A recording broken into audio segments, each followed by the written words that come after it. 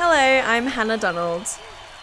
The Raiders will hit the field for their captain's run later this morning, ahead of tomorrow's big home clash against the Warriors, in what'll be Jarrod Croker's 300th game. The skipper has told Amplify CBR it's a special moment. I'm sure Dad'll be proud, and Mum as well, obviously. But if I was there to see my kid achieve those sorts of things throughout their life, then it'd make me very proud too.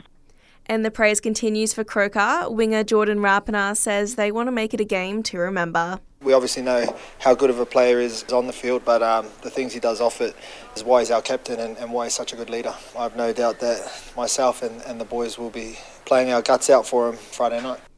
Meanwhile, in the NRL, Dylan Brown is now unavailable for the Eels after being stood down by the Integrity Unit. The 5'8" is accused of groping a woman without her consent multiple times at a Double Bay nightclub. Teammate Sean Lane says they'll stand by Brown. He's obviously regretful of what's happened, but he's a human, like I said. People make mistakes and we're just here to support him. In AFL, it's set to be a special moment when Lance Franklin notches up his 350th game against the Saints tonight at the SCG. Sydney coach John Longmire says there's no doubt Buddy is one of the best who've ever played the game.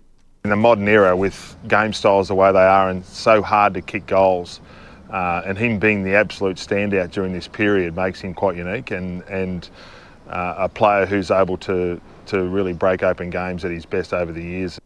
Overseas, a sparkling century from Travis Head has put Australia in a strong position at stumps on the opening day of the World Test Championship final against India. The star batter reaching triple figures in just 106 deliveries. Gets this one away. Test century in the ultimate test for Australia's most attacking batter. The Aussies to resume on 3 for 327. In golf, Rory McIlroy has lost none of his venom for LIV Golf since learning of the proposed merger with the PGA and European Tours. Yesterday's declaration of peace came as a shock to many, including the world number 3, who opted against taking a 9-figure sum to turn to the rival circuit.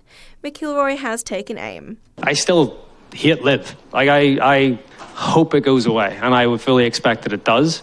And I think that's where the distinction here is. All I've tried to do is protect what the PGA Tour is and what the PGA Tour stands for. And finally, Lionel Messi would join American side Inter Miami after his exit from French champs Paris Saint-Germain. It's the first time he's played outside Europe. And that's your latest headlines. Check back again later today for a wrap of the day in sport with the full-time whistle on the Sport Report.